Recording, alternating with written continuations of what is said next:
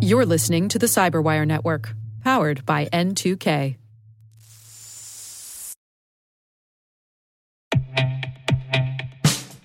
And now, a message from Cyberbit. Mastering cybersecurity is like mastering a sport. You build muscle memory through rigorous practice, then you train as a team to foster cohesion while operating under pressure.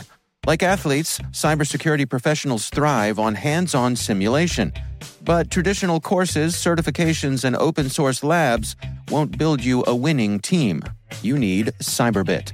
Cyberbit offers a hyper-realistic simulation environment for your SOC, IR, and C-suite to refine your skills, all using the market-leading SIMs, EDRs, firewalls, and WAFs they use every day.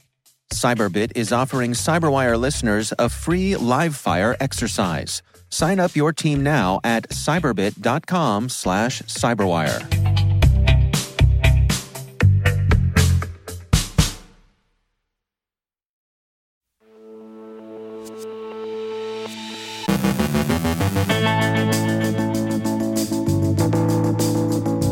U.S. agencies warn of Russian cyber espionage against cleared defense contractors. Updates on the Russian pressure against Ukraine. Shadowpad as China's rat of choice. Black Cat claims to have leaked data stolen in a double extortion ransomware attack.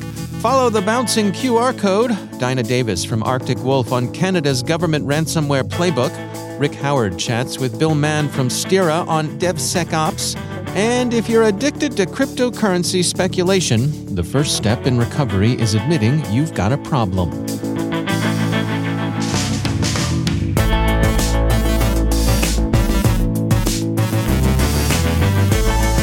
From the Cyberwire studios at Data Tribe, I'm Dave Bittner with your Cyberwire summary for Wednesday, February 16th, 2022.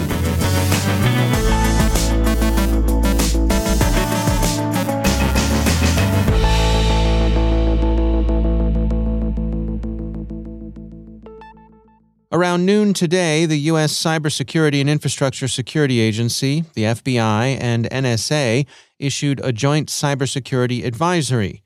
The advisory, AA22-047A, bears the descriptive title, Russian state-sponsored cyber actors target cleared defense contractor networks to obtain sensitive U.S. defense information and technology.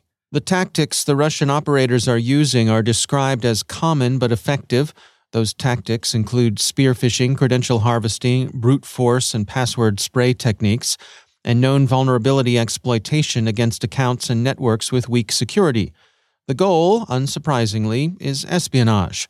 The operators are after sensitive, unclassified information and any company, proprietary, or export-controlled technology.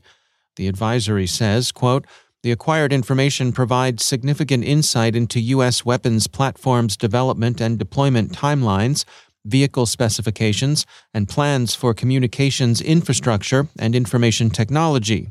What are cleared defense contractors?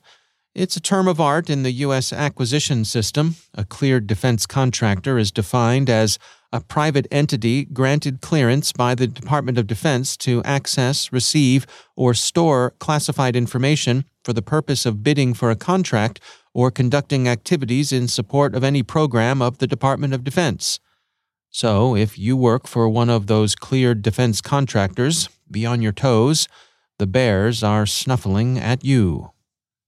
If you buy the theory that markets are the best predictors and that wisdom is to be found in crowds more often than is madness, then you should feel a bit better about the prospects of an intensified, fully kinetic Russian war against Ukraine. U.S. stock indexes rose yesterday after 3 consecutive days of losses, and the Wall Street Journal attributes the gains to investors' optimism that the crisis is relaxing. An opinion piece in The Telegraph argues that what the markets are actually bullish on is a Western sellout of Kiev. But both military and diplomatic signals remain mixed in that troubled part of the world. On a day of mixed military and diplomatic signals, 2 major Ukrainian banks and the country's Ministry of Defense sustained denial of service attacks yesterday. Forbes identifies the banks as Privatbank and Oshad Bank, and quotes Ukrainian government sources as saying that public-facing websites of the Ministry of Defense were affected. Those military sites are unlikely to be directly relevant to command and control. The attacks appear to have been nuisance-level operations, disturbing but not crippling, relatively unsophisticated and easy to remediate. The Wall Street Journal reports that both the banks and the ministry have been quick to begin remediation. Neither Ukrainian government nor security industry sources have so far offered official formal attribution of the incident, although Ukrainian authorities are rounding up the usual suspects, pointing out the a priori likelihood that Russia was behind the incident. An AFP story in the Kiev Post quotes the country's communications watchdog as saying, quote, "It cannot be excluded that the aggressor is resorting to dirty tricks," end quote.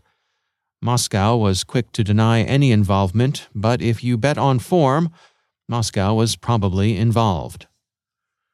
Following its recent practice of releasing intelligence assessments that might otherwise be closely held, the U.S. intelligence community has said, the Washington Post reports, that it's likely Russian cyber operators have penetrated and established persistence inside Ukrainian critical infrastructure networks. Russia's pressure on its neighbor has brought new urgency to space systems and commercial space companies' cybersecurity.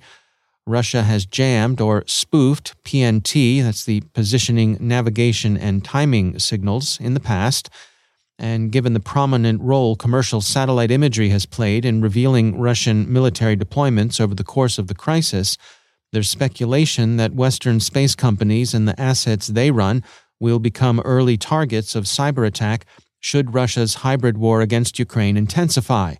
Cyber attack is an attractive alternative to kinetic anti-satellite operations. Cyber attacks are more ambiguous, more deniable, less easily attributable, and less likely to draw retaliation in kind. Commercial ISR is also a useful source of tactical and operational intelligence for Ukraine, and denying Kiev easy access to such combat information would be an obvious move should the conflict become more intense. NATO says it hasn't seen signs that Russian troops are moving from exercise and assembly areas back to their home stations, the AP reports, whatever Moscow may be saying. NATO Secretary General Jens Stoltenberg said, quote, "At the moment, we have not seen any withdrawal of Russian forces. If they really start to withdraw forces, that's something we will welcome, but that remains to be seen," end quote. Nor have Ukraine's leaders. The BBC reports that President Zelensky isn't seeing a drawdown yet either. President Zelensky told the BBC, quote, "When the troops do pull back, everyone will see that, but for now, it's just statements," end quote. The Economist wonders whether the Russian troop deployments may be more bluff than realistic military threat. 150,000 troops are a lot, to be sure, but Ukraine wouldn't, at this stage of its post-Crimea rearmament, be a pushover either, and the paper also isn't seeing the level of domestic propaganda it would expect to see on the eve of an invasion. Given the factitious atrocity stories circulated by Russian media, The Economist has high expectations indeed for what wartime propaganda would look like. It may be the year of the tiger and not of the rat, but Beijing seems to have a favored rat. SecureWorks describes ShadowPad, an advanced remote access Trojan that's been used since 2017 by threat groups affiliated with the Chinese Ministry of State Security Civilian Intelligence Agency and the People's Liberation Army. CSO calls ShadowPad the rat of choice for both the MSS and the PLA. There's a bit more on the Black Cat ransomware gang. Swissport is investigating claims by Black Cat that they've leaked data stolen from the aviation services provider during its recent ransomware attack, Security Week reports. The Coinbase Super Bowl commercial drew a great deal of attention. The ad presented a minute's worth of empty screen with a QR code ricocheting across the screen with an implicit invitation to scan it and go to the company's website where you can speculate your way to wealth. If judged by viewer response, the commercial was a hit. Security Magazine says that the landing page where the QR code sent those who responded received more than 20 million hits in a minute. This quickly amounted to a kind of auto-DDoSing since Coinbase's site crashed under the traffic, but the company was pleased with the results. The commercial also prompted some discussion of the ways in which QR codes lend themselves to abuse by malicious actors. HelpNet Security writes, the codes don't lend themselves to easy user inspection. Even the minimalist cues a URL or an email address might contain are absent, and it's wise to treat them by default with suspicion. So let's say you were one of those who couldn't help themselves. There you were, minding your own business, watching the Super Bowl, and while you couldn't define the difference between pass interference and illegal contact, you were right there with your phone to follow that bouncing QR code toward the pot of altcoin you were sure you could see at the end of that rainbow.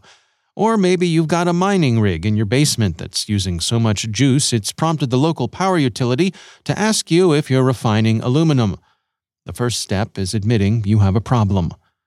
Therapists have noticed that cryptocurrency traders are getting obsessive, that they're exhibiting some of the behaviors and preoccupations that accompany other addictions.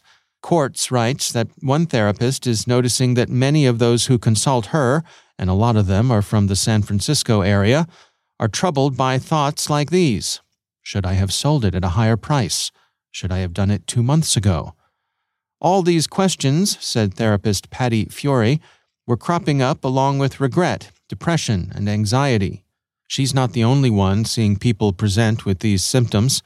The U.S. National Institutes of Health has published a study on the psychology of cryptocurrency trading, risk and protective factors. The authors conclude that more research is necessary. Quote, the paper suggests the need for more specific research into the psychological effects of regular trading, individual differences, and the nature of decision-making that protects people from harm, while allowing them to benefit from developments in blockchain technology and cryptocurrency. End quote. Until such time as the paper is completed, perhaps we might consider the advice of philosopher Kierkegaard's pastor, travel, divert yourself, take a laxative. Well, on second thought, all of those, even the third one, wouldn't necessarily get you away from your device. Kierkegaard would have understood, friends.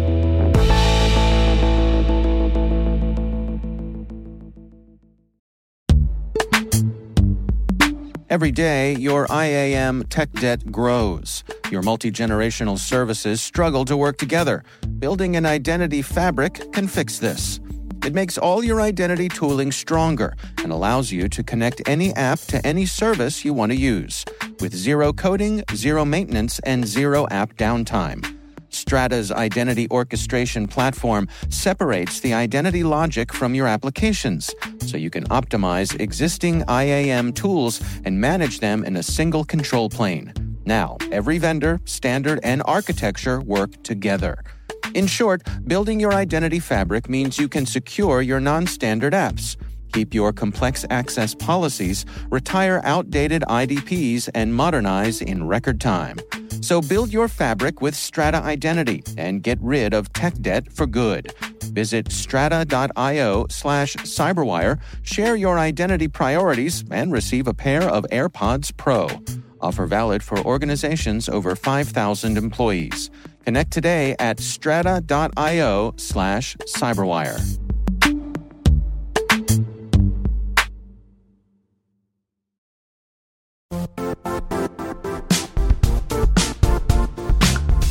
The IT world used to be simpler. You only had to secure and manage environments that you controlled. Then came new technologies and new ways to work. Now, employees, apps, and networks are everywhere. This means poor visibility, security gaps, and added risk. That's why Cloudflare created the first-ever connectivity cloud. Visit cloudflare.com to protect your business everywhere you do business.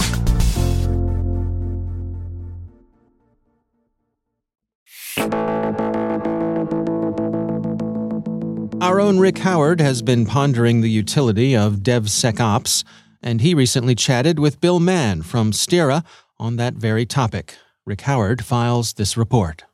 I'm joined by Bill Mann, the CEO of Stira. It's a company that helps its customers on their infrastructure as code journey, and the minds behind the most excellent open source project called OPA, which stands for Open Policy Agent. It's kind of a policy as code project that helps with zero trust initiatives. Thanks for coming on the show, Bill. Now, I've been a fan of the DevSecOps movement since Gene Kim published his Cybersecurity Canon Hall of Fame book, The Phoenix Project. But it's been at least 7 years since he did that. Can you give us a sense on the current state of the DevSecOps deployment in 2021? Sure. I think I agree with you wholeheartedly. It's not moving as fast as we all anticipated it was going to move at. I know. I'm very disappointed. I thought we'd be all over this by now, but apparently we are not. Well, we're heading in the right direction, right? And I think it's worthwhile. When you think about DevSecOps, it's three things. It's development, it's security, it's operations. And that's different from what we had before, which was development and operations. To get it working within any organization, it's a combination of culture, changing everybody's perspective on how they've been doing business, which is very hard, obviously. It's automation. And lastly, it's the way we think about platform designs and how we think about software engineering and so forth. So that's kind of one part of the context, right, about why it's moving slower. But the other context is we're changing everything around how we deliver software. Every organization is going through a kind of a platform rethink, which predominantly is open source software like, Kubernetes and service meshes and so forth. Everybody now realizes it doesn't matter if you're a car company or a health company, right? Everybody realizes that software is the leading edge capability. So there's a need to innovate really, really fast. So you've got a new stack. Now you've got an urgency to innovate. And then lastly, no surprise, because we're talking about security, everybody wants more privacy as well. That combination is what's slowing it down. My observation is that, that's all hard. But mostly the biggest problem, I think, is cultural. Like you mentioned, right? The security people and the IT people are still siloed. So it makes the whole idea of a DevSecOps movement more difficult because those two sides still do not communicate with each other on a regular basis. Is that your observation, or am I wrong about that? No, you're right. And look, we can't expect those two organizations to be best of friends because there's a yin and yang here, right? Developers, want to get code out the door as fast as possible. Securities historically have wanting to stop things from going out the door. Tooling is required to make those organizations work better together. Let me give you a simple example. You mentioned earlier on, we're the creators of the open source project, Open Policy Agent. One of the use cases of Open Policy Agent is to provide guardrails, a pipeline, essentially. So when an application configuration, which is defined in code, gets to a certain point in the pipeline, it needs to be checked to make sure that it's meeting certain security requirements. We call them guardrails, right? So for instance, a very simple guardrail could be, you don't want this application to ever talk to a certain S3 bucket. The job of OPA is to enforce that policy. But who writes that policy? Typically, the person who's going to write that policy is definitely going to be in security. But the ramifications of that policy failing, it then goes back to the developers. So how can we have these two organizations work together for the greater good of the application going out into production? And the way we try and solve that is by providing better tooling. So I like the idea here that there's kind of a natural bifurcation where the DevOps people continue to do their thing, but we make them go through like an OPA engine where the security people can set the policy. So the DevOps people don't have to be experts in security, and the security people don't have to be expert coders, right? And therefore, those two things can merge and have a better outcome in the future. You're spot on. And the reason why OPA was created was it was a common approach to defining policy across different elements of the stack. Because one of the other things that is happening with this new application stack is there's many new tools being introduced. And the point I'm making is if there's hundreds of projects and all of these projects will need some sort of policy and configuration, but you can't expect a developer or a security organization to know how to configure policy for hundreds of tools that they may be using. So that's why OPA was designed as a general purpose policy system that can work across the stack. We're going to have to leave it there. That's Bill Mann, the CEO of Styra. Bill, thanks for coming on the show and explaining this to us.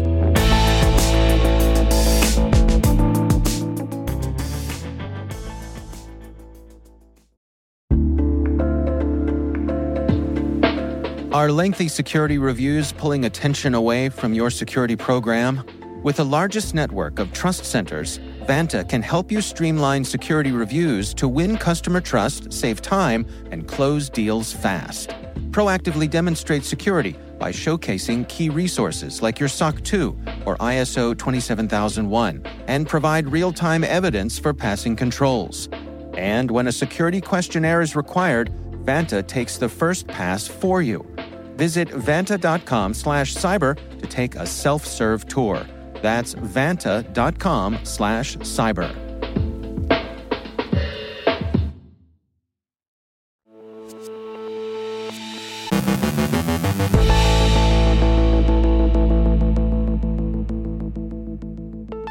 And I'm pleased to be joined once again by Dinah Davis. She is the VP of R&D Operations at Arctic Wolf, also the founder of Code Like a Girl. Dinah, always great to have you back. Thanks, Dave.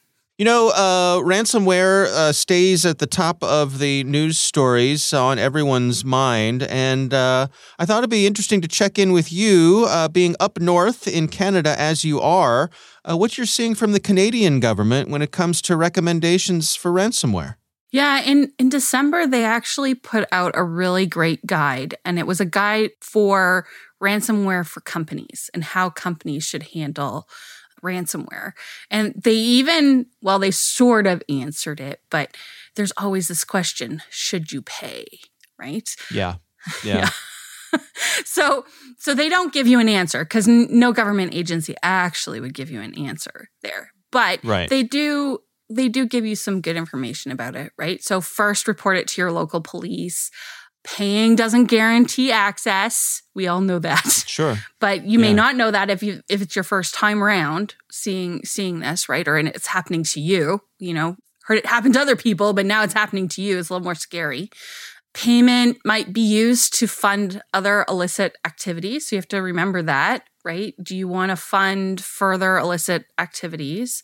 Even if you pay the threat actor, they may still demand more money, retarget your organization with a new attack, or copy, leak, or sell your data. So, I think the Canadian government is saying don't pay here. It's like there's a subtle undertone without actually saying the words. But yeah, that's where they're standing on that. Yeah, it seems to me like we're sort of in this era of being practical about it, where government organizations, the FBI and so on and so forth would say, don't pay under any circumstances. But now I think there's a realization that you have to be practical, and there are occasions when the path of least resistance may be paying the ransom. Yep. But you're right. It's hard for them to say that because then the bad guys win, right? Yeah. What about prevention itself? Any recommendations in terms of backups and all that sort of good stuff? Yeah, they have two major recommendations, right? One, make sure you have a backup plan. And two, make sure you have an incident response and recovery plan. They actually go through the benefits of the different types of backup plans you can have, whether it's like full backups on a regular basis or differential, which is just going to copy the differences each time, or incremental, where it's like, it does it, but then it's saving it as a whole. So each one has their benefits, right? Full backups on a regular basis, you can restore real quick, right? But it takes up a lot more space and data. Whereas a differential, it's a lighter weight system, but to get a full backup, you have to go to the last time you did a full backup and then add all of those things in a row. So it can make it pretty long. And then incremental basically saves a copy of the data since your last differential. So it pulls it together each time.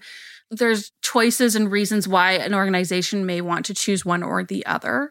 And then they also talk about, the differences between, online, offline, cloud, and the benefits of each one of those, right? Offline being probably the most secure because if your system is hit, then, your offline backup shouldn't be connected to anything, meaning it should be, more safe. And then the second step after you have a good backup plan is develop your incident response plan, right? You need to do all the things that regularly you need to do, right? So you need to do a risk assessment, and you need to make sure you have policies and procedures in place. Big ones for me are like, make sure you have a response team in place and you actually do example runs of this stuff so that people know what to do when it happens, right? You want to have good training on how to restore from backup, making sure you know who's going to handle communications to your customers if something like this happens, making sure you know who all of your stakeholders are, right? And then one really big thing that I think often gets forgotten is to make sure you're managing your user and administration accounts, right? Always be applying the principle of least privilege, right? Only give people enough access to things that they can get their job done, but make sure you're also auditing that. And if somebody leaves or moves department, this is the bigger one inside companies, moves department. How many times do people move a department, keep all the access from their previous department, but now they're doing a new job? They forget they have it, but they're a really good target for attackers because they have all this access that they don't really need and don't really think about using very often, right? And the one interesting thing I saw that they put in there was to use a separate system to do any administrative work. So for example, like if, I've got my work computer, but if I was an admin for a system, I should have either a separate computer, a separate VM, a separate system where the administrative work gets done that is not the same system that you just do your regular everyday work on. So that reduces the chance of, a malicious attack coming in via email or something, because the system you do administration on should not have an email account on it at all. Right. Yeah. The other thing that I think of too, that I think is good advice is as you're doing your practicing, your playbook response, think about what happens if many, if not most of your computers are not working, are not available. How's your team going to communicate if none of their computers are accessible? People often don't think about that. Well, interestingly, that's also something you should do even not in an attack, because right before Christmas, Amazon had some major outages that took out companies like Slack. And because that's an outage, right, you might actually have some of your systems running on that Amazon cloud. Now you've got to manage your internal operations and you've lost Slack. Have a default secondary communication tool that you're going to use if one goes down. All right. Well, good advice as always. Dinah Davis, thanks for joining us.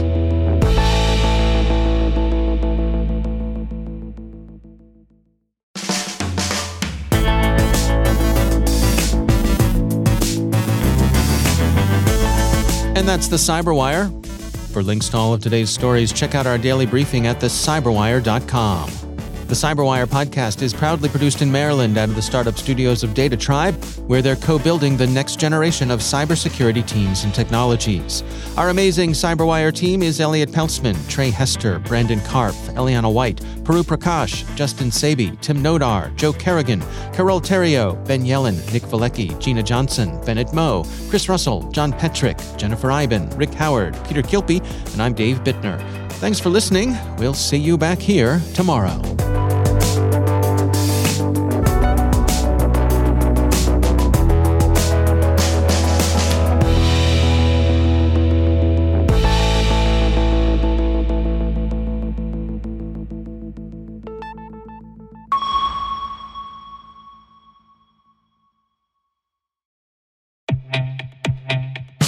And now, a word from our sponsor, SpyCloud, the leader in operationalizing cybercrime analytics. Traditional threat intelligence is a thing of the past. Cyber criminals are stealing vast amounts of credentials, session cookies, and financial data every day, and it's hard to keep up. SpyCloud is the trusted partner businesses turn to fully understand their darknet exposure risk and neutralize threats before it's too late. SpyCloud alerts your organization as soon as an employee or customer's data appears on the dark net, so you can act faster than bad actors to prevent cyber attacks like ransomware, session hijacking, account takeover, and online fraud. With insights from the industry's largest repository of recaptured data, protect the digital identities and systems most important to your business. Get your free corporate darknet exposure report at spycloud.com/cyberwire and see what information criminals have in their hands today. That's spycloud.com/cyberwire.